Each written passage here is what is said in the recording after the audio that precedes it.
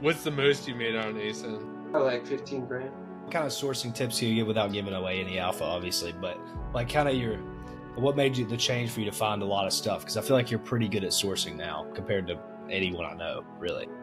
$9 an ounce, and when I was selling it, it was close to like 30 an ounce. You never hear that perspective. I think people talk about Amazon being saturated or Amazon's not saturated. It's like that's like really not even the argument. If it started sooner, I think I would have hit $1 million last year, but as it was, I hit like 800.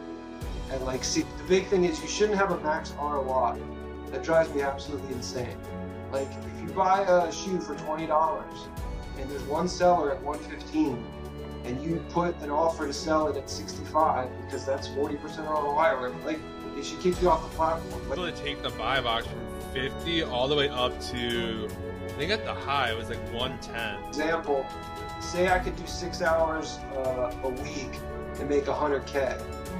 But to make 120K, I think people want to put their own personal spin on things. That it takes the humility to just be like, I know nothing. I'm a moron at this. Like, tell me everything you know, and I'll do it all, and then I'll filter the stuff that I like best. You know? Yeah, see, it's where I get lost. You weren't going to ask me that. I wouldn't be here if I knew that was.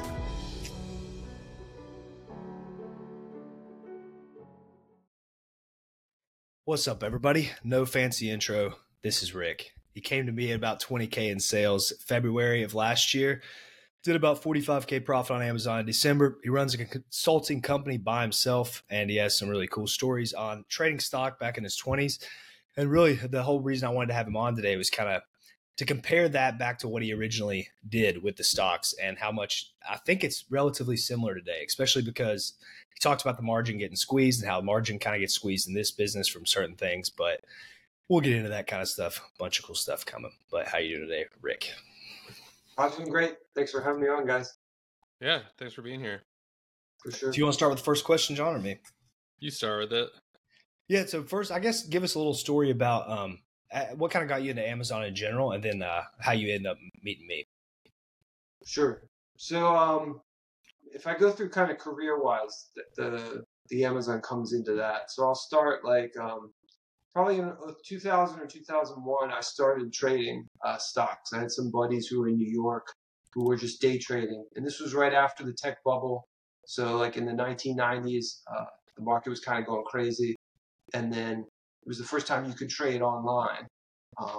And so it was like a big opportunity. That technology enabled this new windfall, kind of similar to Amazon. And so the first guys in were making loot. So I started doing that in 2001.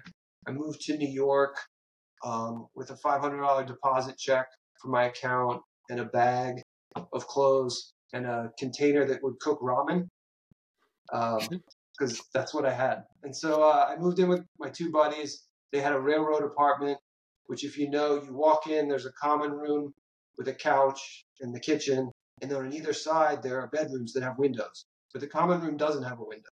And so I slept on the couch in there for the first couple months. They said, don't expect to make money for a year. I made money the first month, and every month after that for about 9 years I did it. Around 2009, so post-financial crisis, 2008 was crazy to trade. I mean, it was that 100-year flood of like, it was basically a crash, stock market crash. And then so I kind of diversified. I started another business, tried a few things, and I have the business that I have now. I started in like 2010, and I kept going with that one. That one's been profitable, and that's what I mostly do. So Amazon's kind of been like a nights and weekends type thing. But basically, so in 2008, if you watch the market up close, it was terrifying. Like stocks were just like Citigroup or Citibank or whatever went from $50 to $1. And like Bear Stearns went from $80 on a Sunday night to $2 on Monday morning. Like things just blew up completely. And like it was insane. And so I thought the whole thing was going to collapse. Like I thought we were going back to like Mad Max. So I went out and bought a couple giant bags of silver coins. And I thought I would need that for like barter or whatever. So I guess I was wrong, or maybe just early, still could happen, I guess. But so I kind of forgot about it. And in 2021, we're looking to move. We're trying to buy a bigger house. And so we need to sort of get all the liquid cash we can together.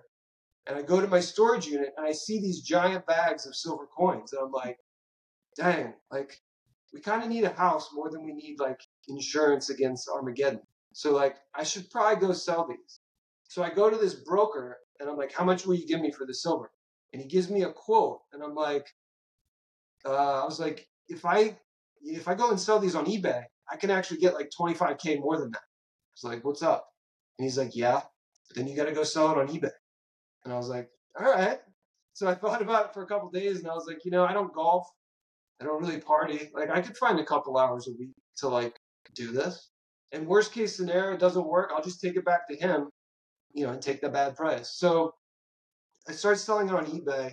And I think without that, I never would have gotten to Amazon because like I didn't know the difference between UPS and USPS. Like, what do you know about e-com if you're not in it? And so I started selling the silver. It's going, and then 9 months later, I run out of silver, and I'm like, all right, what do I do now? Like, that was good money while it lasted. And so I dabbled with the idea of like trying to buy it wholesale and flip it, but there's just no velocity to it. And watching eBay videos, I had started watching Amazon videos because there's a lot of like that crossover. Mm. And eventually I watched enough where I was like, I don't really think there's a difference between buying $20 of silver, selling it for 40 and keeping 8 after commissions, and buying a $20 Adidas shirt from Target, selling it for 40 and keeping 8. Like, it's kind of the same game. So yeah, I opened an Amazon account and started from there. So how much did you pay for this silver, and then how much did you end up getting for it, and then like what was the profit? I think I bought it when silver was like $9 an ounce, and when I was selling it, it was close to like 30 an ounce. Wow, not bad. Okay. Wow. Yeah, like that's the one thing I did buy at the low in 2008. Like everything cratered, so probably should have bought a house, but. Thanks. It's a cooler story though to have bags of silver. Yeah, that is. I don't even think I've heard that story. I didn't know you started with the silver. I remember you told me that one time, but I didn't know that's how you got into the whole thing. That's pretty cool. Yeah. There's actually the My First Million guys interviewed Tony Robbins, and he's coming out with a book on money. And he said like there was some guy he interviewed who bought as many nickels as he could because it's something like a nickel costs like 10 cents to make. It only costs 5. I don't know what the math is, but he's like, eventually, like, this is the safest investment ever, and I'm just gonna hold on. He bought like 20 million nickels or something crazy. Yeah, I think it's like there's 9 cents worth of nickel metal in nickel. Yeah, we had a couple bags of nickels in the basement too. I think my wife took them back to the bank one day. So one interesting thing from that stock stuff that I found, like, I remember you telling me this story. I was so intrigued. We were on some kind of discussion about margin in general, and you said that some margin play happened in the stock market where a bunch of people lost a bunch of money in one day. Can you tell that kind of story if you remember what I'm talking about there? It was like every year somebody would do something and it didn't work out like that again. We'd make a bunch of money in one day. Yeah, and then it stopped one year or something. Yeah. So going back to the beginning, well, in general, when you talk about stocks, most of the action happens either on the open or the close of the market at 9:30 or 4. You really just want to trade the first and the last hour because that's when all the volume is there. Like in the middle of the day, there's not enough volume for it to make sense to be actively trading for the most part. And so what happens is these guys get orders. A broker gets a client and he's like, I need to sell 100,000 shares of this stock. And today what they can do is they feed it into a machine and the machine sells like 100 shares every couple minutes. And maybe they even use AI to get the best pricing. But back then it was just people and like a few people on computers. So like it wasn't as efficient. And so a lot of times what they would do is they'd be like, all right, the broker would sell like 1,000 shares every so often. And then he'd be like, all right, it's almost the close. I'm just going to dump the rest. I got to sell the rest of this 50,000 on the close. And obviously, if you have to sell a lot at once, you're not going to get the same price, right? It's like the same thing with any sort of inventory purchase. Like if I'm going to take on more risk of more shares or stock or whatever, like you got to give me a discount. And so when they would go to flood the market with a ton of stock in one time, the price would gap down because, right, let's say the stock's trading 50 and the guy's like, look, I need to sell like a whole hour's worth of inventory. What will you give me? And it's like, oh, not $49.90. Like you got to give me, because how am I going to dump that stock out once you sell it to me? Like it's going to take longer for me to distribute that out eventually. So I'll pay you 49, and maybe somebody says 49.10. So they aggregate those orders and the price gaps down. But that gap down is artificial. It's only because that one guy had to blow out his shares. The next morning it should open back up where it was. Right? So he makes the 90 cents. Yeah. Hopefully later on or even more.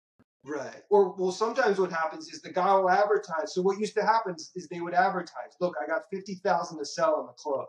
And what we would all do is just start selling right away and then buy it back on the close. And we would make we would make whatever the gap was. Got it. And so there was one day a year where all the indices had to rebalance. And it still happens, but it's not as instantaneously profitable. But basically what would happen is, you have the S&P 500 and the S&P Mid-Cap 400 and all these. Well, as stocks grow and shrink, they move in and out of the indices.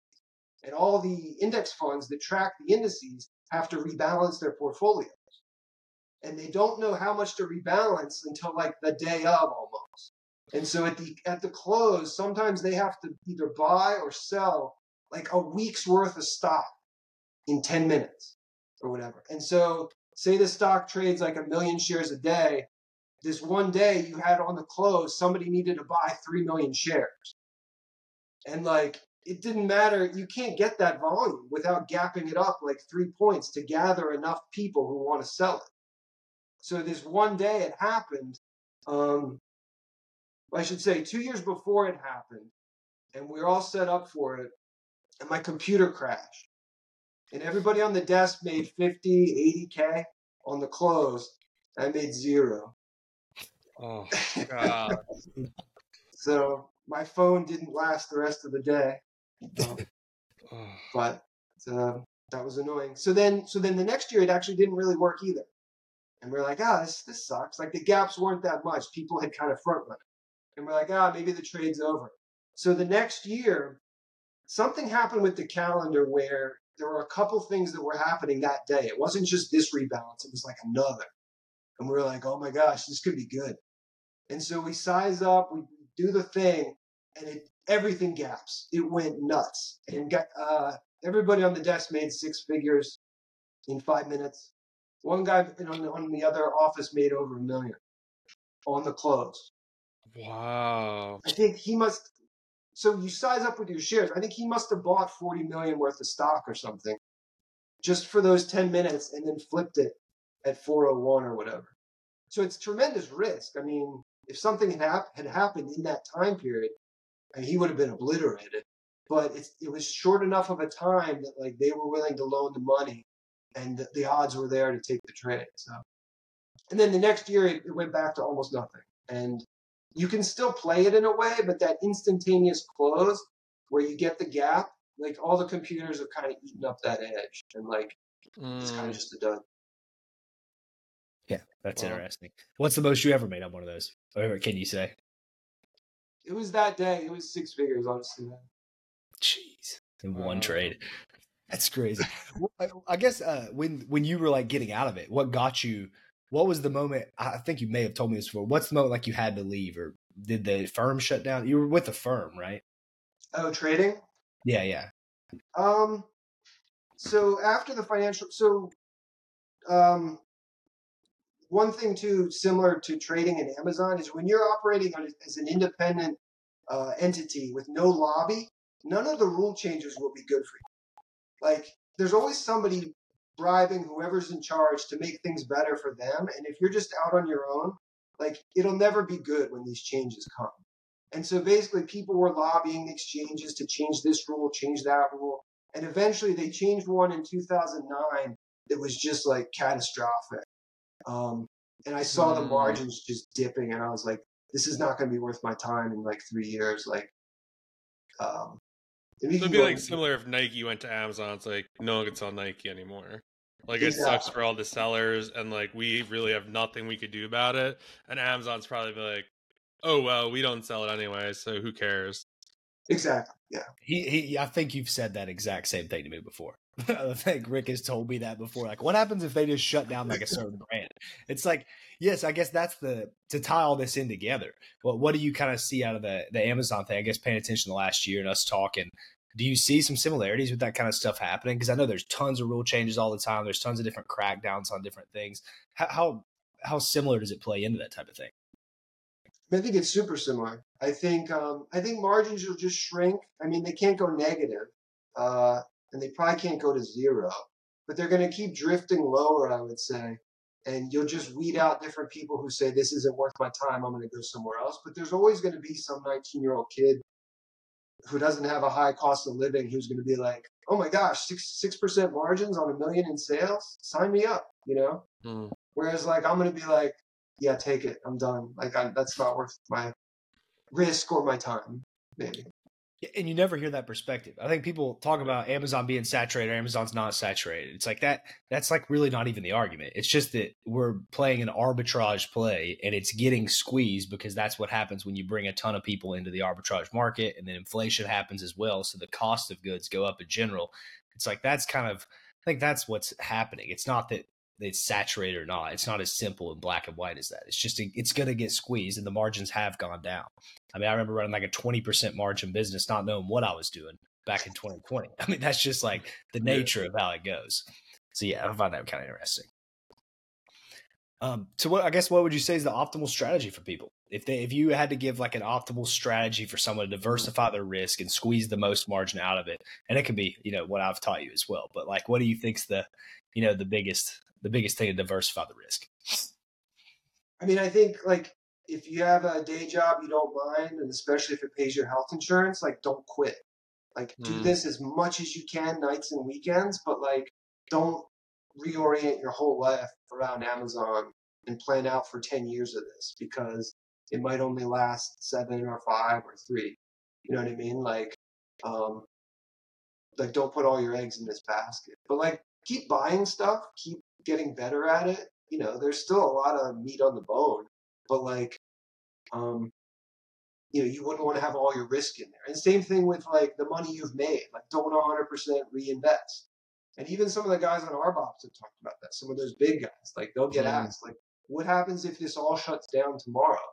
And I think the one guy said, that's fine because I only have this small percent of what I made in the whole game still there. And I've already mentally dealt with the possibility that that's gone.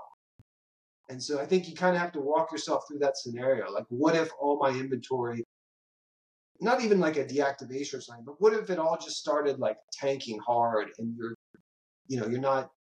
break even or losing on your inventory? Like, what would you do? And if that's going to be catastrophic for you, like you need to reorient your finances and your time. That's a really good point, because I actually listened to their last call when I was doing something, and they're like, someone was just like, a lot of the questions were like, oh, like how should I leverage, or like how many credit cards should I open? And they're like, no, like you have to pay down the credit cards. Like I forgot who it was, but they were just like, yeah, I pay them down. Like I take daily payouts, and usually I will pay down the credit card, even though like the bank balance goes down. Like I don't want a ton of risk and be like totally lopsided should something happen.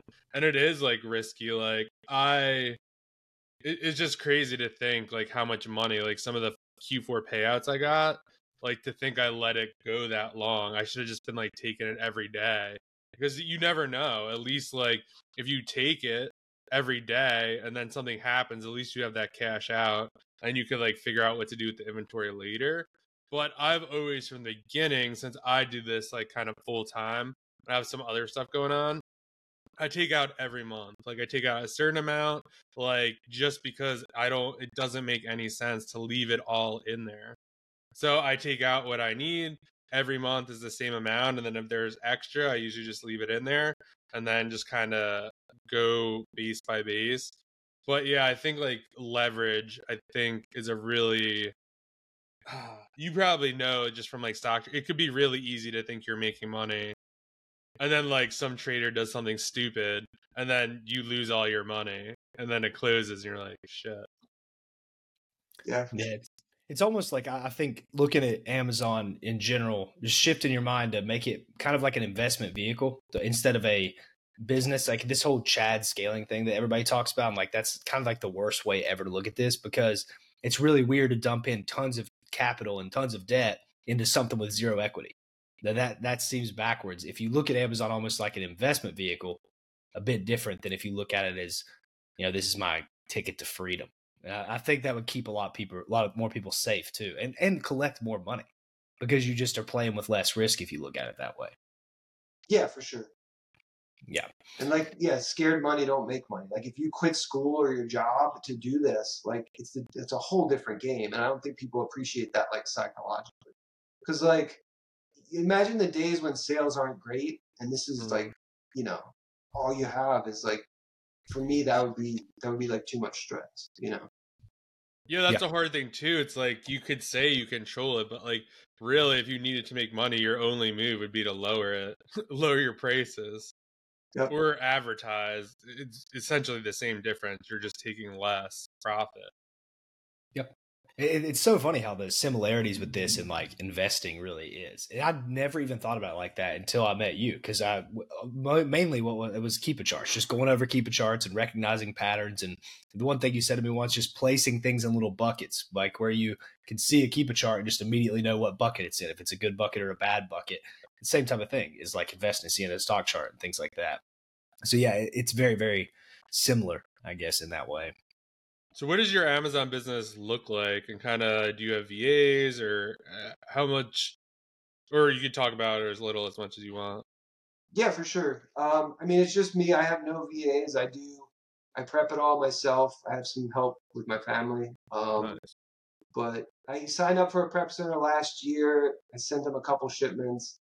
It's just hard with how I do things to really trust it to that. Just I like to have control over when I send stuff in, and like just the speed. And I know Drew, we would buy a lot of the same stuff, and my stuff would get checked in, or my stuff would sell before yours was even checked in sometimes.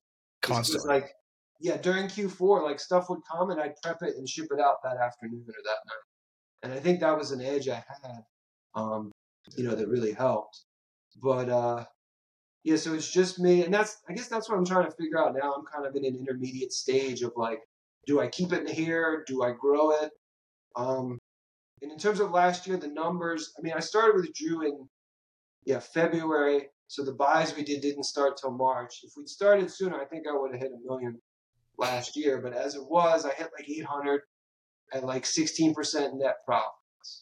Wow, that's awesome. When you say that, when people are listening to this, that is not like, oh, I think I made 15 or 16%. You were like meticulous about the numbers to a point where you'd ask me, I'm like, dude, I don't pay that much attention, but you're like spot on with everything and underestimating usually what your stuff is, right? Yeah. Yeah. And so, but like, if I'd known those were the margins, I don't think I ever would have started. Like, the videos I saw in the beginning, everybody was talking about 40% ROI and this and that. And it took me a little to realize ROI is not margin.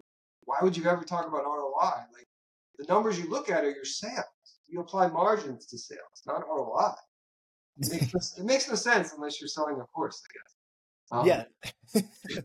Yeah, I think, well, I mean, I don't think people know today I see people on Twitter saying they're running a 40% ROI. And I'm like, or running like a 15% ROI or like a whatever 30% margin. I'm like, dude, if you're getting a 30% margin, that means that you're selling for like 80% ROI. There's no shot you're doing that. Yeah, I mean, maybe on paper, but then when you account like lost inventory, return, like all that kind of stuff, like that number dwindles so bad.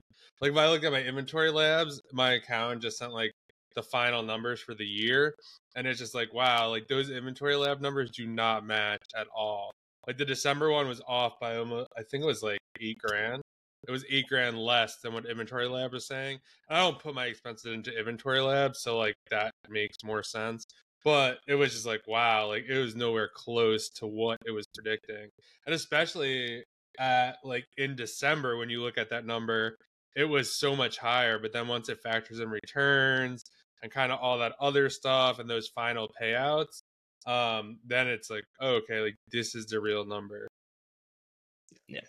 It's like a whole psyop, really, the whole ROI. The whole marketing angle of turning your inventory over 30% per month or every 45 days is just like complete bullshit. Like that is just not even close to what it is. If it was like that, like if that was actually the case, we would all be millionaires like all the time because your money would compound so fast. But clearly, it doesn't really happen like that.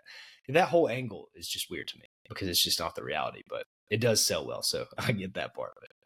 Yeah, so your strategy with stuff, I know you go super wide on your stuff, like in general. I don't think you're very deep on anything. So what's kind of your reason for that? Was it, I don't know if I told you necessarily to do that or not, but why have you kind of taken that route instead of going more deep on stuff? I guess lack of confidence initially. Um, but also, I think something people don't talk about is there is some advantage to being small and being nimble. Like if you have 1 or 2 units of an item, let's say it's selling for 100 and there's 10 other sellers. So you're not really getting rotation maybe. You could drop it to 90 or 85, blow out your unit, you're still profitable probably, and then you move on. If you've got 20 of those, you can't drop it to 90 or 85. Even if you make a sale, you just tanked your own, like you got to wait it out. And no matter what, you're still, if you have more stock than other sellers, you're going to be on that listing longer than they are. So you like need to care about the price of the listing. You can't be as aggressive and you might get stuck. And that was my biggest thing. I didn't want to get stuck with inventory.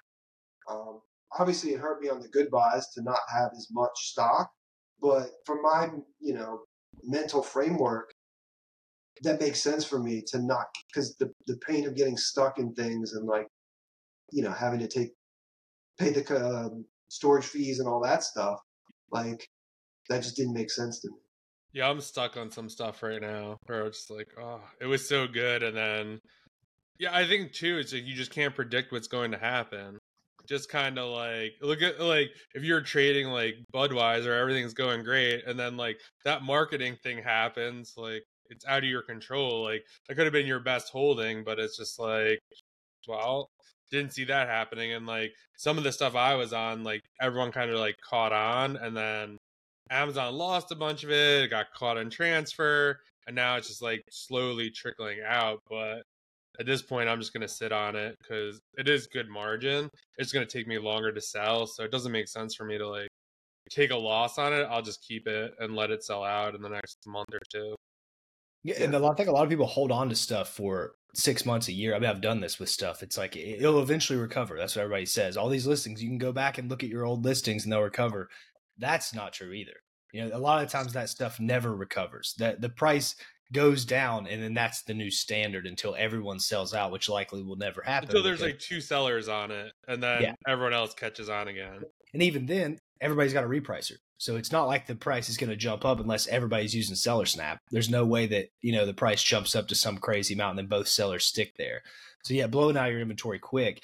I've always said to do that. It's like after you get to a certain point, you just got to emotionally detach yourself and just get rid of the stuff. Because you're losing 100% of your money if you don't. You let it sit there for a year, you're out. Like that's money you don't have in your bank account. So it's better just to lose 10, 15, 20% or whatever and then just get the money back at least.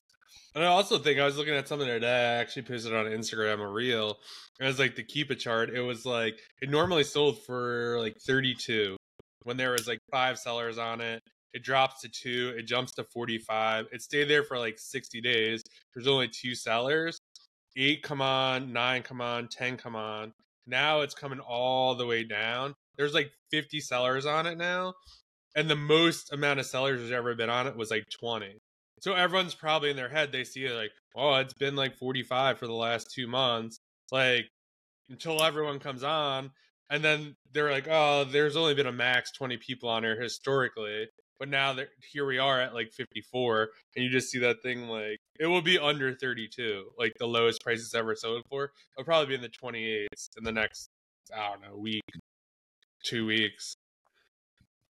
So another thing, what about your, I know you're talking about, you are into the whole people marketing this a weird way. What do you shoot for with the ROI? Like if you had to set a standard, and I know I gave you a play a while ago where you were making like $1 profit or something, and then I think you probably aren't doing that anymore, I would say. And you did stick with it though. So what was your mindset behind, okay, this play's good enough to stick with it? You know, the whole general rule of what you're looking for when you're sourcing. Okay. I mean, it's shoes and clothing, so probably like 60, 80, 100% ROI probably. Yeah, which is high from what people say. But like after it costs $2 a shoe to ship them in sometimes, or $1 to $2 to ship them in. The storage fees add up on them. I mean, once you do like inventory lab, or I do seller board actually, and you see all those storage fees too, like that's important to look at because that's every month it's sitting there. That's draining your profits too. So yeah, I look at like 60, 80 plus ROI. I also mostly look at like the dollar amount too. Like it's got to be at least 15, 20, $25 since I'm calculating it myself. That's a big factor. But the price, one I think important thing is the price you pay only matters up until the point where you click buy the item. After that, the price you paid it doesn't matter at all. The market is what tells you what it's worth. And I think people mess that up all the time.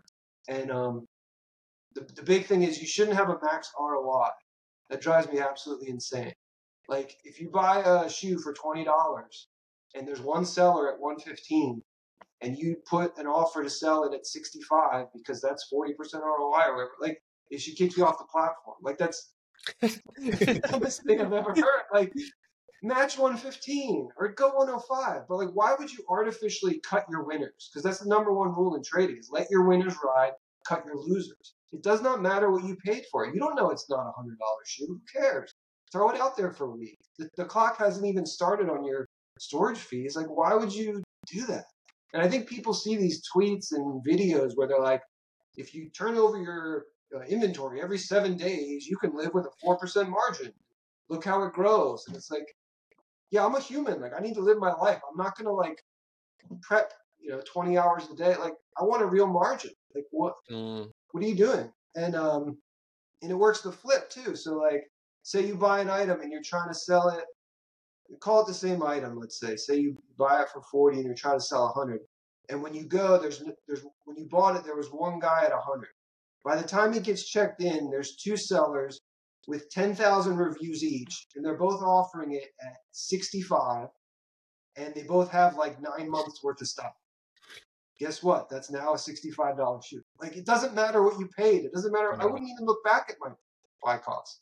I know to price it now, maybe at 65. Maybe I try to pull them up to 80.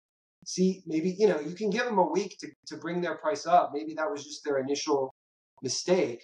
But if they're sitting there for days and weeks at that price, that's the price. And that's what you have to compete with. And I think people do the flip. The one where there's no offers, they sell for their 40% ROI. And the one that they should be dumping for even, they try to hold for 40% off. And you lose on both ends. Like, it's just not good strategy. There were a couple of things this Q4 that I was selling during the year. Let's just say it was like $50 or whatever. And I shared it with a friend. And I was looking at the Keep It chart. And I had a max price set. Because like sometimes it will get like a pricing error. And then sometimes those are really hard to get the buy box back if you go like way too high. And he was getting 80. And I was like, I texted him. I was like, are you really getting 80? He's like, yeah. We were able to take the buy box from 50 all the way up to, I think at the high, it was like 110. There's only 3 of us on the listing. And someone was sticking at 60. Like, what the hell is this bozo doing? Like, bring it up. And we were able to do that until about like 10 people got on the listing. And then it was hard to get in stock, but we brought it. We were consistently getting, I think, 89. And every once in a while we could get a sale, I think, for like 110 was like the high. And it was just like, wow, like I would just had no idea. I think he actually said it by mistake and his repricer took it up there. And then we kind of figured it out that way because it was something that was so ridiculous. We were paying, I don't know, like $20 for it or something. It made no sense to like think to price it that high, and Keepa had nothing on it to suggest it would even get that high. But I mean, who knows? It was crazy. Yeah, I guess another thing. What do you think took you from the 20K in sales in February to doing like well, I think it was 50K nearly in profit in December, which is like ridiculous if you really think about how much margin you probably had on the 20K, and then you probably had a higher margin on the 140 because you kept such a good track of everything. But what's the big difference, I guess, there? I think a lot of it's confidence. Like when you have, we did the coaching sessions, the mentorship. Like when you have confidence in what you're buying, it helps you buy more and to be more aggressive. But also like the experimentation, like seeing enough keeper charts and enough of a product, it gives you more. You can buy more. Like people say, it's not all in the keeper and the seller ramp. Like things happen that doesn't always get tracked, and like once you see that a few times, you can use those patterns and sort of size up more into things that you think are worthwhile. If that makes sense. Yeah, I think that's kind of like my secret type of stuff. It's like people are like, well, that data's not there. And I'm like, I don't care. Like that's not, if you buy it, you'll see different data, which I think a lot of people don't know, whether it's about selling against Amazon or buy box percentages in general. A lot of the times that stuff, I don't know why that doesn't get tracked specifically, but it's almost like I hear people give advice and I'm like, man, if you just took the opposite advice of everything that person said, you could probably run a pretty profitable business. But I guess if you don't, I think Amazon actually hides the data, because that item I was just talking about in Q4, it never showed the spikes until like into 100. I think it's like, not that you know how they get accused of like price gouging. I don't think they want like Keepa to have the data where someone could go and be like, oh, well, see, you got it up here. Like someone would literally have to have a screenshot at that moment of getting it or whatever. So I don't know. That could be total conspiracy. But that'd be my thought on that. Yeah, no, I definitely see that. Like that stuff happens. I don't know why it doesn't get like registered in the back end, I guess. What's one thing or a couple things you do to kind of, because I think a lot of people struggle with this, is like keep track of your numbers like so well, or kind of have that really dialed in? And kind of what are you looking at daily, monthly to know that you really are hitting these metrics and like your profit's your profit? I mean, I got a bookkeeper earlier this year. I've been fighting that for a while. I mean, that's a big expense. It $500 is a month, but I think once you hit a certain level, you got to do that. And so seeing that opens your eyes too, to see all the fixed expenses finally come in, because I don't put those in seller board either. But I think that was probably the biggest thing. I mean, I keep Excel sheets with everything else. That's probably all I do there. You pay attention to the shipments a lot, though. I remember you always asking me stuff about like, what happened here? Well, what should I do about this? And I'm usually just like, ignore it, man. There's nothing you can do. But yeah, you really just keeping track of kind of everything that's happening all the time, which is a big RBOPS type of thing of like where it's at in the whole thing and make sure it didn't get lost, that type of thing. And you're hands on with your inventory, so I'm sure that's a little bit easier. Yeah, I mean, they've been better about checking stuff in. I remember last year I was doing like once a week, I'd have to submit a bunch of receipts to claim stuff, but it's only been like maybe once every 2 months in the last couple months. So there hasn't been as much stuff go missing. Yeah, I just had a shipment that everything is missing right now. It's like 5K worth of stuff. So it's never fun.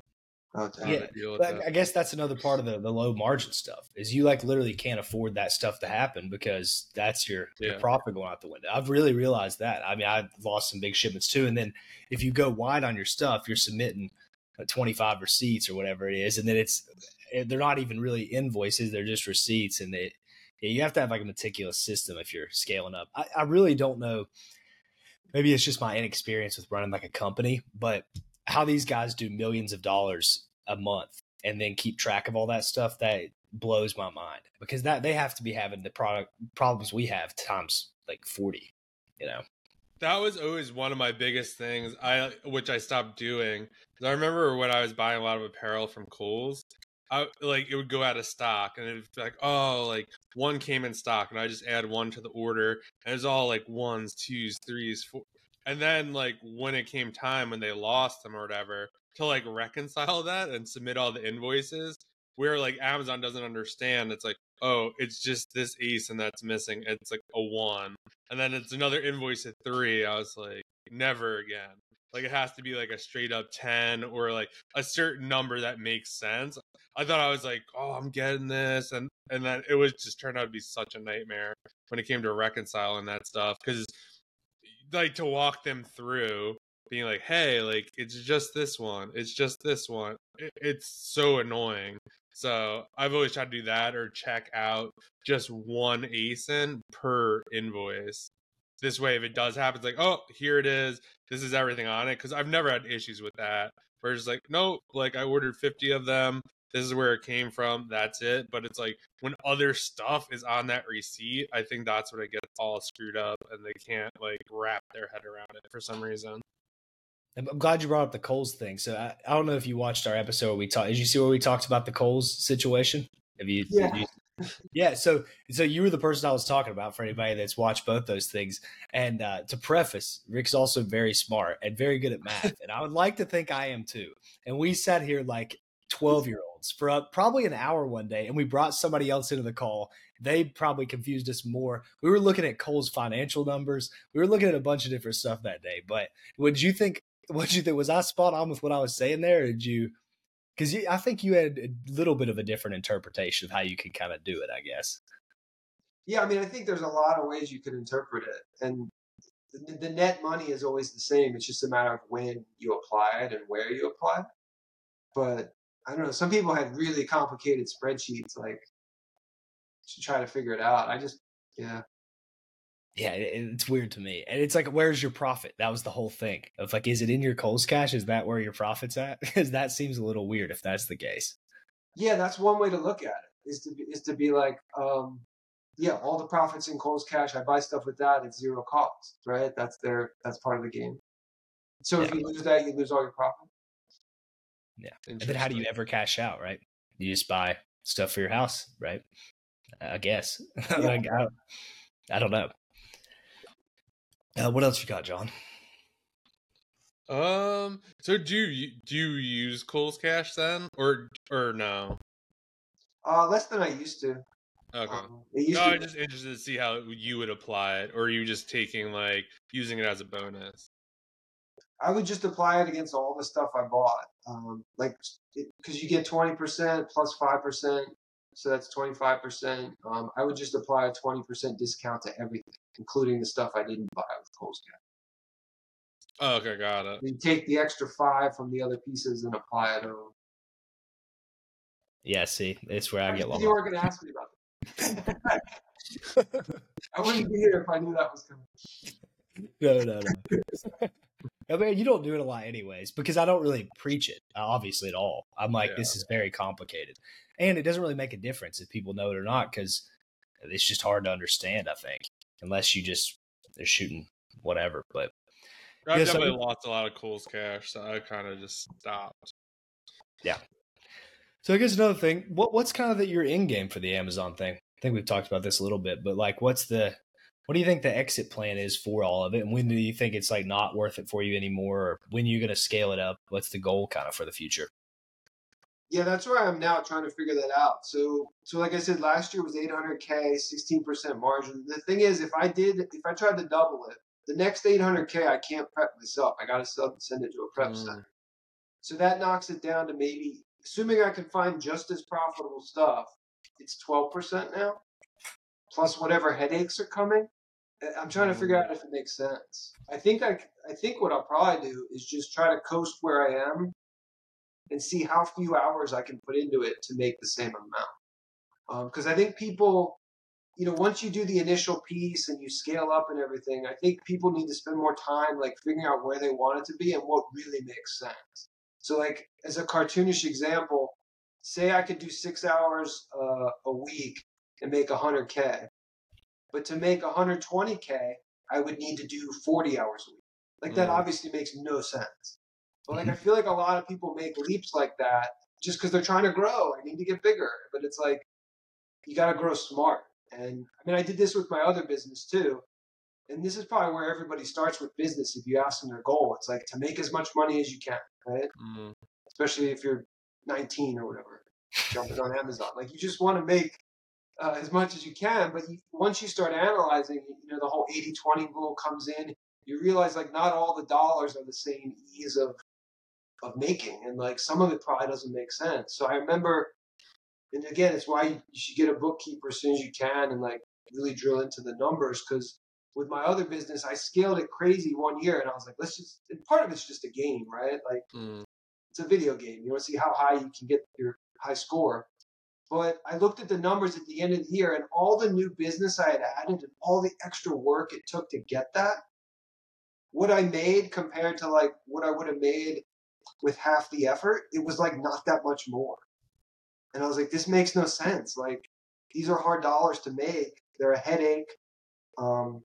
They require a lot more work. Like, I'm just going to do the stuff that's really easy, pick up that easy money, and use the rest of my time somewhere else. And so that might be what it ends up with Amazon is if I try to scale and the headaches multiply and compound, just scale it back to the minimum time and then take that easy money.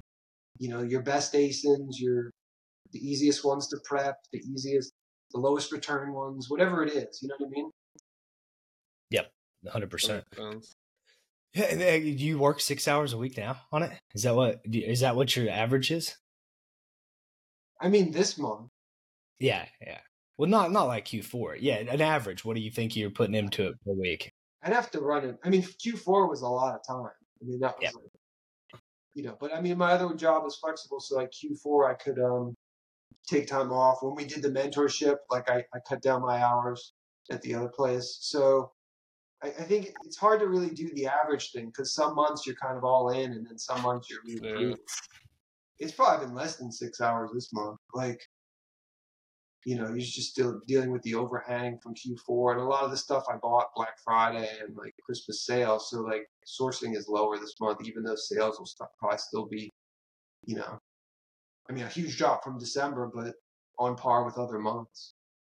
Yeah, January is always kind of like the toughest month to kind of stomach because unless you bought like a ton of inventory in like November, December in hopes to like carry it over, you're facing like a ton of debt, number one. But number two, I remember feeling like this last year. It's like, oh my God, it's over. It's like, no, it's just like, I remember being so mad, like trying to hit spend goal in January last year, only to find like you're trying to force it. It just makes no sense. Like I had an amazing Q4, like just enjoy that, buy what makes sense right now, and then kind of, I don't know, February is kind of the same, and then March it kind of rolls in again. It starts to get good, and then just kind of go from there. Yeah. What are some of the biggest headaches you have in your business right now? Prep's probably the biggest headache, but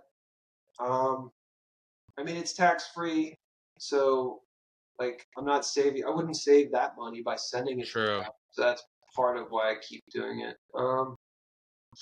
That's probably the biggest thing. No sourcing bottleneck? Yeah, I guess what kind of sourcing tips do you give without giving away any alpha, obviously, but like kind of what made you the change for you to find a lot of stuff? Because I feel like you're pretty good at sourcing now compared to anyone I know, really. I mean, sourcing is tough. I think my strategy is to get like as good as you can in your niche, in your brand, in your category, whatever. And if you're going to try something new, you really have to budget a lot of time and effort and runway to make profits before anything materializes. Because you got to be good at this to make money. Like if I dove into Legos or Squishmallows or something, like I would be smoked for like 4 months. And I might not even like it because there's some people who do those full time. Like, you kind of got to pick and choose what you're going to do. Like, do I think I could source Legos? Like, probably if I really put the time in. But, like, is that an efficient place to be? Like, and so I'm kind of doing those calculations before I go into anything. But I think when you start, the important thing is to buy all kinds of stuff. They used to talk about in trading, like, before you start, you should paper trade, which is like where you write down where you would buy and sell. And that's actually useless because there's no emotions in it and there's no money on the line. So the best way to actually start trading is to buy 2 shares or whatever, because at least you're in it and you have to watch it and the number goes up a little bit.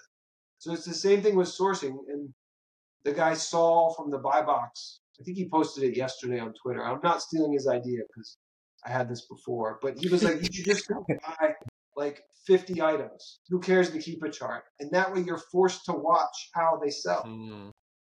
So I mean, I would probably look at some good keepers first, find the good ones, and then buy.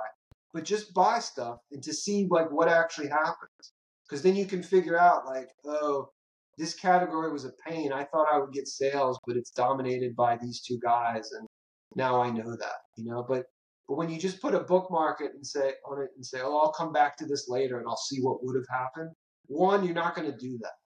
Like, Yeah, definitely not. it just doesn't happen. And two, you don't really know what would have happened because it depends where you would have put your price. And like we said, sometimes things sell or things happen that aren't revealed. So go really wide, and then also like lots of different places to buy from. Like in this, the thing with all this is it's going to be a long way till you make money, and you're going to just be putting in a ton of time. But it's the right way if you want to learn to source. And what a lot of the courses I think sell are these like quick hits, like socks, Lula bags, Stanleys, and like you can get bars really fast, but you won't actually learn how to source. And the minute that supply gets cut off, you're back to zero. And it's what's even worse is now you're 6 months in and you think you know how to source. Yeah. So then you probably panic and buy a bunch of bad shit, and then you're like, oh, then you're really screwed. Yeah, and so it's like you can't force it. You have to go really slowly. And I'll give a story, because again, whenever I say this is moronic or whatever, like I was that moronic. Like I made all the mistakes in the beginning. And I think, Drew, I told you some of this one, but it was like after we had started, I found this site and I found all these ASINs. Like it was ridiculous, this sale. And I was like, oh my gosh, they were like 100% ROI. And then there were discounted gift cards, 18%. I was like, oh, this is great. And I think you had told me that you hadn't searched it in a while, but you thought it was a decent site. So I was like, all right, let's go. And what I should have done is just bought 3 items and see what happened. But instead, I carted up 2 orders, $1,000 each, with the gift cards. And an hour later, the first one came back. The whole thing was canceled. Not because I'm a reseller, but because the website doesn't update.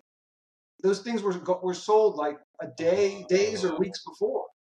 But I didn't know that about that website. So some websites will update their stock faster than others. So now not only don't I get the money back, it goes back on a gift card, and I got to source this infuriating website for another $1,000 worth of stuff. So that's brutal. So now part 2 is, okay, the other order went through. Week later, I get the items. They were shoes, mostly. They were used. Not lightly used where you could use a magic eraser. Like somebody ran a 10K in the athletic shoes. And somebody wore the work shoes to work for 2 weeks. Like completely unusable. So I have to truck this giant box of 14 used shoes back to this place to get a gift card because I bought it on a gift card. So this like saga, you know, this 40% margin or whatever I thought it was going to be. I mean, it's just weeks of just wasted time, wasted money, because I went too fast. You know, I didn't like stay where I was supposed to be. Yeah, I use a lot of discounted gift cards, and that was kind of one thing I've learned. I've definitely been in that spot, and it's always just like I never buy a gift card usually until I've done a regular order on the site and kind of know. And then even then, I tread like super light. Like I'll try $100.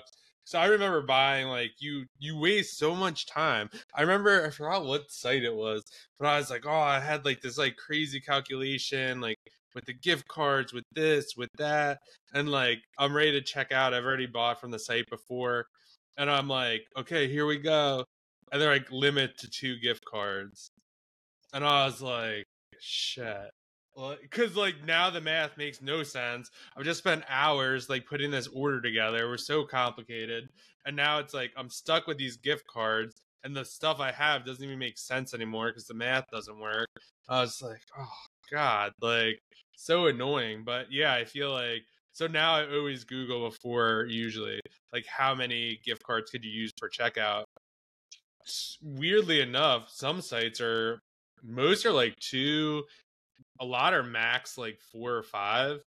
There are some that will like let you run a bounce and just keep adding them, but for the most part, sites could definitely be finicky, and I'm guessing like because there's probably a lot of fraud and stuff like that. But yeah, I could totally empathize with you with the gift card saga, and it's just like, yeah, now you're like, oh, and now you also have like $1,000, $2,000 of capital that's parked there, and now you're like, oh, like I gotta use it. They usually give you new gift cards, so like they'll give you new numbers, and that it's just such a hassle. For some reason, I never got into that. I think I did one gift card, I ever had a similar experience, not even as extreme as you guys, but I'm so like lazy, like work smarter, not harder type of thing, that I was just like, well, I'm never ever doing that again. I'll miss out on the 3% extra margin or whatever. Like there's just no point. The hassle just makes me like, I'm just done for the day. If I had to do all that stuff, I'd just give up on it. So yeah, I don't think a lot of people talk about it. I don't think it's worth 3%. Like I need at least 5 to like 10 to even consider it. Most of mine are like, yeah, between 5 and 8. Some you get up to like 15, 16. This is on like legit sites. This isn't like some weirdo on Telegram kind of stuff. This is like legit. But yeah, for 3%, like I don't care. Oh, if you spend $100,000, like I just don't care. It makes it makes the checkout much more complicated too. Yeah, it kind of goes back to this Most thing about cases. you're talking about your money per time, like how hard are the dollars to get.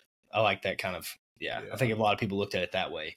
Kind of everything in this business, you know, how much time and how much mental energy you're putting into certain dollars you're getting. And you should probably analyze that to see if it's even worth it. Yeah, I think, yeah, you definitely have to look at that too, because if you're going to buy 5 units, you're going to make $3 on each unit. That's $15. You're going to spend 15 minutes checking. It just doesn't make any sense.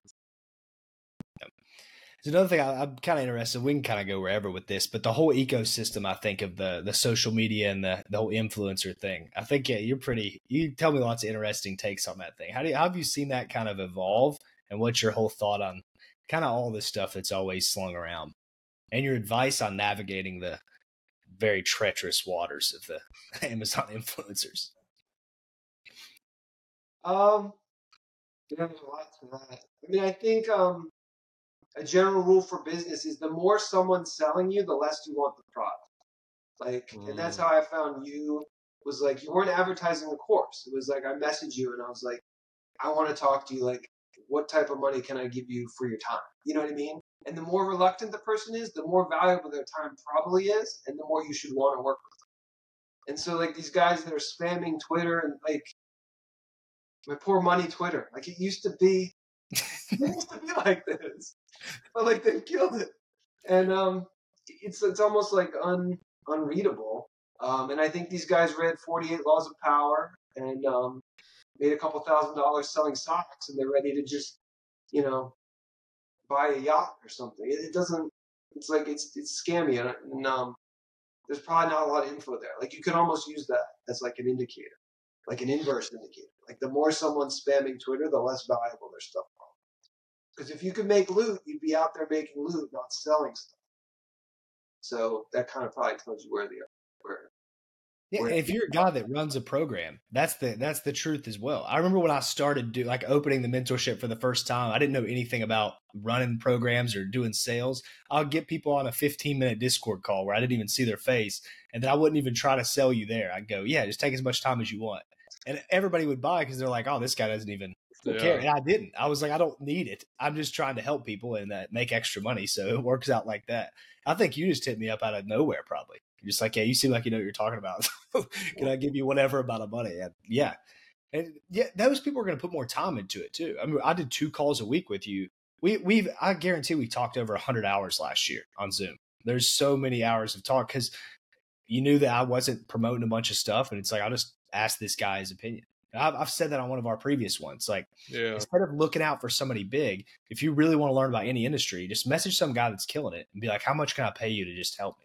And he's probably going to put more time into it because he wants a friend too. Like you're building a relationship there. You're not just another cog in the system. Yeah, for sure. I mean, that was our strategy with private label. Like everyone who was, like if you bought like this thing, like you could have made $1,000, or don't buy this, make it yourself, like, or whatever.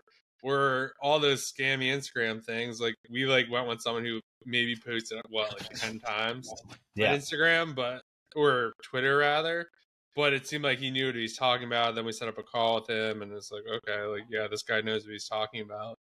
So yeah, it's always interesting to kind of see that stuff. And then I think it's a hard, I don't know, angle. It's like because you have to sell it, but you also have to like I feel like you could sell it by just being, hey, this is how much money I'm making, and that's easy to do. But then it's like you just see these little signs where it's just like, yeah, instead of being like, this is how much. A lot of it's like, oh, this is how much I made last Q4. It's like, well, like how much did you make this Q4? Like I don't care about last Q4. Like what like just kind of like stuff like that. But like most people, like sometimes my girlfriend will get into these like little things because I'll be like, it's so obvious that like you're not going to get a 20% off gift card. She's like, it's not obvious to everyone. Like if you don't know the game, or I'm just like, oh, you can't ship a Prime thing, a case of Prime for $7. Like I don't know anything about the post office. Like if I went and they said it's $7, or I went and said it's $30, like I'd have no idea. But I think it's weird that it's only $7, maybe, but like I don't know. So I see both ends of the spectrum, I guess. Yeah, well, that constant selling and pushing is you're marketing to the lowest common denominator, right? I mean, you're trying to get the person in that honestly has no clue. And I think, weren't you the one that told me the story about how people would pay a certain amount to learn how to trade at a place you worked, and it was like the saddest thing to see, like these people. Yeah, so tell that, because this is like there's so many things that line up. Like this is a crazy one because this happens today 100% in all these like online business things. Yeah, so part of the trading game was people wanted to learn how to trade, and they would always, not always, but a couple times people would ask me, and I'd be like, no, like it's not worth my time. Like I'll give you $300 for an hour, $400, whatever. And I'm like, no, like I make $2,000 off the open. If I have to sit here and explain things to you, I'll probably lose money because I'm gonna be distracted, and like it just makes no sense. And two, like I'm not sure what it's just not teachable at the way this is. Like, but what would happen is some guy 3 seats down from me who wasn't making money trading would bring this guy in and have him pay him $300 an hour. And I would confront him and be like, why are you doing that? Like, you're scamming that guy. You don't know how to trade either. And he's like, well, I'm just trying to help him out. I'm like, no, it's a scam, dude. And so, like, this was part of trading, was like, there would be some guys, maybe they used to make money and now they don't, or maybe they never made money. But there was a scheme where you could bring people in and you would take a piece of their commissions in exchange for teaching them, which is a decent system. I mean, it never really worked in practice, but what it ended up happening, we never did that because we were just making too much money trading. So it was like this side thing. Well, I should correct that. We tried it. It wasn't as profitable as trading, so we abandoned it. But there was one guy he was like the head of the one office, and he would bring these people in, and they were like retirees. Like the one lady had a cane, and I was like, dude, she's not going to make money. Like the whole office is like guys under the age of 22, like young, hungry, psychopath guys trying to beat the stock market. Like this just doesn't fit. Like, what are you doing? And what would happen is, she'd deposit 10K, she'd lose 5K to the market, she'd pay 5K in commissions, and that guy would take 2 or 3 grand of the commissions, and then she'd go. And I'm just like, dude, like, let her go to the casino. They at least give you free drinks. Like, this is just nothing here for her. But like, guys would do that, and I think that's why the guru thing pisses me off so much. Is because I used to see it like in real life, and it seems predatory to me. And like, you should be able, if you've done the Amazon business, you should be able to talk to somebody, and within 20 minutes know if they're going to make it or not, or within an hour know, if there's any chance they could do it. Because a lot of it's just work ethic, and you can tell that from the questions people ask. Some people just want money, and that's fine. Yeah. But like, if you can suss out that they're not going to be able to look at 1,000 keep charts, and they're going to get tired or bored and just move on, then like, don't take their money. When I did high-end coaching, that was one of the things we did. We had like a Zoom call with everyone.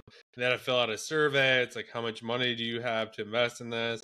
And people are like 1,000, 2,000. We're like, this is not for you. Like, not to say anything bad. It's like, we'll help you out. Like, DM me questions on Instagram or whatever. But like, this is not what you think it is. Like, don't like spend this on inventory. Don't spend this. Give this to us, because I think it's like a weird type of model. Like, I'm starting a different kind of business and I'm about to buy a mentorship or stuff like that. But I have a business making money and cash flowing, and if the $2,000 I'm going to spend now, it's not going to cost, like, it's not going to put me out, and I realize it's going to get me there faster. But I think the problem with Amazon is you need money to like buy stuff. So if you give someone $3 or $4 grand and that's all you have to start the business, well, then you're kind of screwed for inventory purposes. And I hate the whole, oh, like, just put it on a card. Like, I don't really kind of jive with that, or get the 0% APR. I think it's great in theory, but if you don't know what you're doing, like, it's the dumbest advice ever. And I get, oh, like, use someone else's money, but I don't know. I spoke to someone bought a coaching call like a month ago and signed up for one of the programs, like one of the popular ones, and they opened the cards and all this other stuff, like, took out an Amazon loan to pay off the credit cards, because the Amazon, like, I'm just like, oh my God, like, you just like hear this stuff and you're just like, Jesus, like, I don't know what they were thinking, but they were obviously sold the dream, and got left holding the bag. Dude, I can't even say how many calls I've been on where people say that. I had this one guy call me. I was sitting by the pool, man. It scares me. I'm like, I don't want to take on this person because, like, yeah, I don't want anything to do with this. Yeah, I had somebody call me and tell me almost the same story. He's like, man, I'm like 9K in debt or so. What do you think? And I'm like, dude, I think it's time to get a job, leave the country, probably. I mean, you're like, what are you going to do? You're 19 years old, man. You better call your parents and beg for some money. But yeah, well, I guess the thing with it is it borderlines, like, it's predatory, but also it's just capitalism. So what's the line there of, is it predatory, or is it just a market being, is it efficient? I don't know. But what's kind of your take there? You think it's just nature of the game, or what? It's a deep philosophical question. That's what we have here. That's what we do here. That's what we do here. I mean, I'm selling on Amazon. I was a trader. I obviously believe in capitalism. I don't know. I guess it comes down to what you can stomach. There's clients I've turned away in my other business because I just didn't think it was gonna work. There's some I've taken where I wasn't sure it was gonna work. It kind of depends on the situation. Like, I can't say it's right or wrong. I don't know. I think that's what you have to look at the end of the day. Like, there was one call we did, and this guy was like, I just called American Express. They gave me 10 grand. Like, this is my last 10 grand. And this guy he had like 60 grand worth of bad inventory, was like refusing to sell it. And he's like, I know you guys could like turn it around for me. And I was like, no. He cannot. Like, no. Like, and it's like, come on, like, this is my last 10K. I'm like, I'm not gonna take, like, no, like, just no. And you just gotta look. It's like, this guy's not gonna listen to what we're saying, number one. Number two, he just had VAs. He had like 4 VAs. And he would just buy whatever they sent him. Like, he wouldn't look at the keep and chart. He wouldn't do anything. I'm just like, and he's like, I don't want to do we were doing like a boot camp. It was like 8 weeks. It's like, I don't need the boot camp. Like, I'm more advanced. Like, I need one-on-one. I was like, bro, like, you're not even qualified for the boot camp. Like, you need to go back to like YouTube and get some training, because like you're like, I don't even know what level you're on, but I couldn't just like stomach that to be like, oh, like, his last 10 grand. And, like, just no. Yeah, and I guess the thing is, some people will stomach it. So that's like where it plays a part. It's like, I guess you are missing out, but to me, I feel like it's all not that I'm believing in some karmic debt type of stuff to a large extent, but I do think that it all comes in ebbs and flows, and I think that you probably will be repaid for things you do wrong like that. Largely, I guess that's the philosophical answer, in my opinion. But it just depends. Maybe you never get punished. I don't know. I guess it's too like, could you run a casino? Like, could you be on that other end of that where you're taking people's money? Like, and once I don't know, casinos are kind of depressing places to me. Like, it seems predatory in a lot of ways, and I don't think I could do that. And like when someone's coming into Amazon, they're potentially blowing up a ton of money on inventory. Like this could cripple them financially, and they're putting it on credit cards. Like it seems too much like that. You know what I mean? Whereas like if you're doing like personal training or life coaching or like any other thing, like even if you don't think it's going to work, it might work, and like they're not going to be worse off. But it's their time. They're investing their time to try to get better or think differently. It's not like, oh, you give me 5, you go spend 20. I hope your 20 turns into 30. Kind of thing. And then like if it doesn't, like you're kind of on the hook. I always like explain to people too, like Amazon, I had this, I don't know, it just like came to me, but I almost think of it as like a poker game. Like you put all these chips down, like the cards are the ASINs, you look at the board, you figure out what you're like going to put on each one. And then sometimes you're right, sometimes you're wrong. And then God forbid something happens, like the casinos just be like, thank you very much. Like you're suspended, like submit your documents and maybe we'll give you these chips back. And then you're just kind of like, ooh, and then you're done. Or hopefully you get you some chips back or whatever. But being out the game with the not having invoice and all this other stuff, it just got like real murky for me. The tough part too, as a person that does that stuff, because I've stopped doing it now, and I like it's funny because it's like full circle. I've had so many people ask me, well, what does Rick do? Like, what does he do? And I go, all the shit I tell him to all the time. Like that's like what he does, but it's not like results are typical for everybody. Like that's what I try to tell people too. It's like he is very smart and he puts in the hours where he needs to put in. And he's running other businesses, so it's like normal. But some people, I sometimes think, oh, this person's going to kill it, and then it's just like, what just happened? You just like imploded. But that's just the nature of it. And sometimes, is it right or wrong to take that type of person on? It's kind of impossible to really know. Yeah, I think you could tell a lot about a person too when you first talk to them, or they're like, when you first talk to some people, and I'm not saying there's anything wrong with that, but they're like, what about tactical arbitrage? Like, what about leads list? It's like, okay, like this person is like really searching for like shortcuts before like knowing the basics. Like this probably isn't going to work out. But like, yeah, it's like, what is Rick doing? Like, well, he's sourcing every day. He's sending stuff to Amazon regularly, mastered a couple sites, and everyone's like, what about like all that tricky sourcing stuff? You're like, no, like I guess there's some of that. Like, not really. It's just kind of doing the basics every day.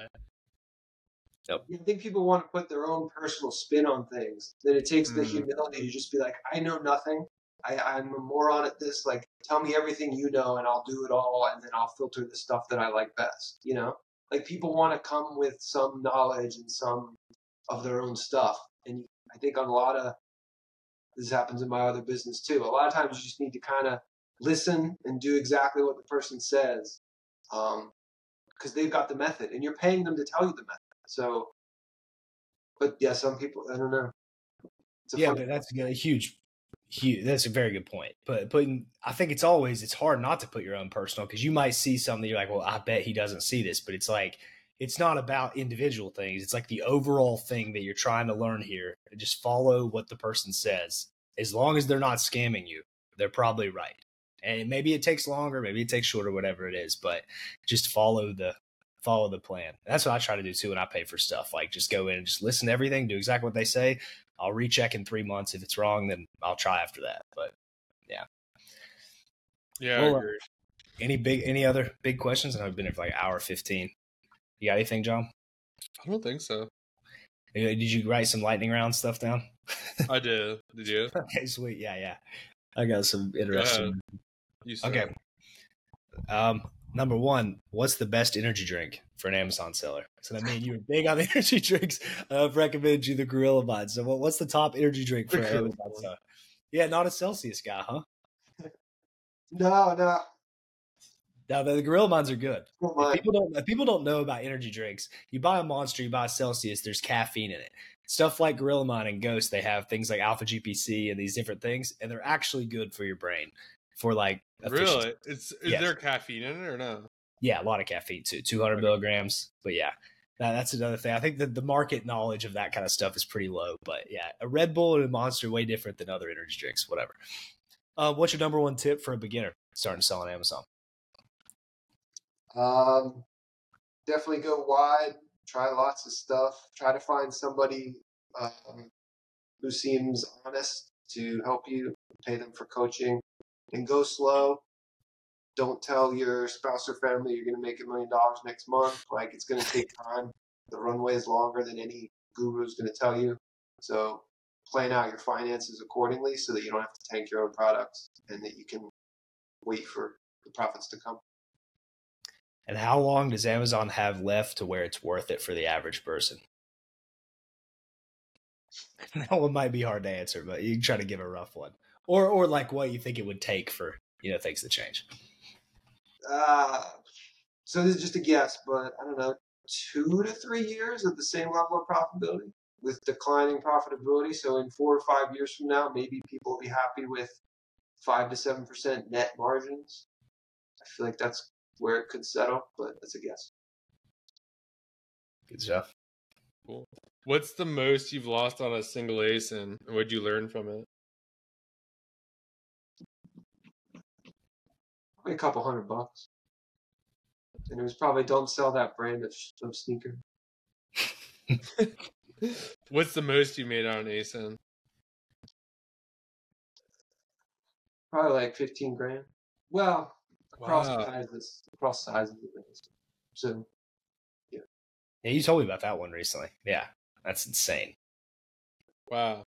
And then the last one. What are your thoughts on replens? Do you replen or you just keep buying new stuff? Yeah, I think replens are super important because if you think about how long it takes you to find an item, if you only sell it once, your dollars per hour is kind of low. But if you can keep selling it, like it only took you one time to source it and now you're selling it for a super long time, that's a real maximization of like your time. So yeah. Yeah, and then a follow up on that. How do you go about replanning? Because I hear a lot of people, they have their ideas like, well, maybe you buy 5, then you buy 10, then maybe you buy 20, and then sometimes the market falls out. So kind of how do you manage that risk of going all in versus, or you just kind of constantly just buy 20 until it kind of fizzles out? I would base it on like how much I'm selling. Okay. So like if I'm selling 20 a month, then I'll keep buying 20. But if that dwindles to 15, or if the profit goes down, then I'm gonna buy fewer as well.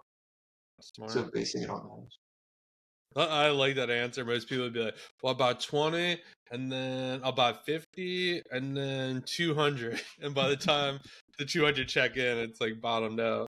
But I always said it, like whatever you sold this like in a week, multiply it by 4 to 6, and then just buy that many, because that's 1 month or a month and a half if you don't know how many weeks are in a month. It's like very simple, but people try to make it very complex. That's like always how I've dealt with it. If I sell 5 in 1 week, okay, I'm gonna buy 20 to 30. That's fine.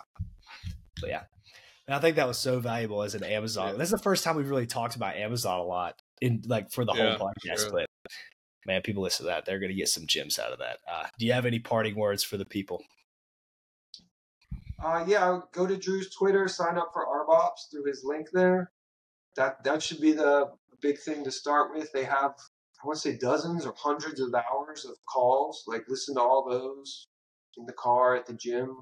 Listen to them twice. Like, you want to listen to people who are knowing what they're talking about. And if your company pays your health insurance, keep your job.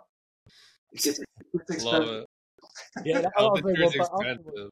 One final thing too, I think there's a few things people can learn from how kind of quickly you did reach success in this business and kind of exploded up.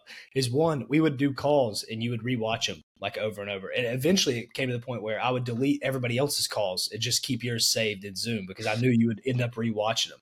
and you would come back and talk about the previous call, or you would talk about something that went on a YouTube video or was said. Ingraining yourself in all that knowledge and like rewatching stuff, I feel like that's obvious, but it's not at all, because you're probably one of the only people I've ever seen actually do that. So rewatching stuff and trying to really break down where things are at, I think that's like vastly important. And just like not trying to go too crazy on your own spin on stuff, and just if you're paying for somebody's stuff, listen to them. So I think those are one last thing I have is I like kind of how you value your time. You're like, okay, if I were to double this business, I don't know if it's worth the extra profit, like based on how much time. Like, do I really want to spend 10 hours a week emailing the prep center saying, hey, like target said this was delivered, but you don't have it, or this or that? And like, I think a lot of people would just see a bigger orange bar and be like, oh, the business is doing better. But it's like, well, how much time did you spend? Like my trainer recently said to me, he was just like, well, if you PR and it usually took you an hour to do the workout, and then you do a PR and it took you an hour and a half, he's like, you didn't PR because you took an extra half hour of like rest or whatever else you're doing. And I never thought of it like that. He's like, so you got to keep it compact and try to PR in that hour. Don't extend the time, because then you're just not working as efficiently. And I was like, I never really thought about it that way. For sure. Yeah. Makes sense. I have nothing to plug for Rick. He is he would like to be anonymous ghost. He just comes, drops gems for the people, and then leaves. But that'd be all. Subscribe, like, follow. We're on Apple Podcasts and Spotify. You can listen there as well. But peace. Thanks, Rick. Rick. Yep.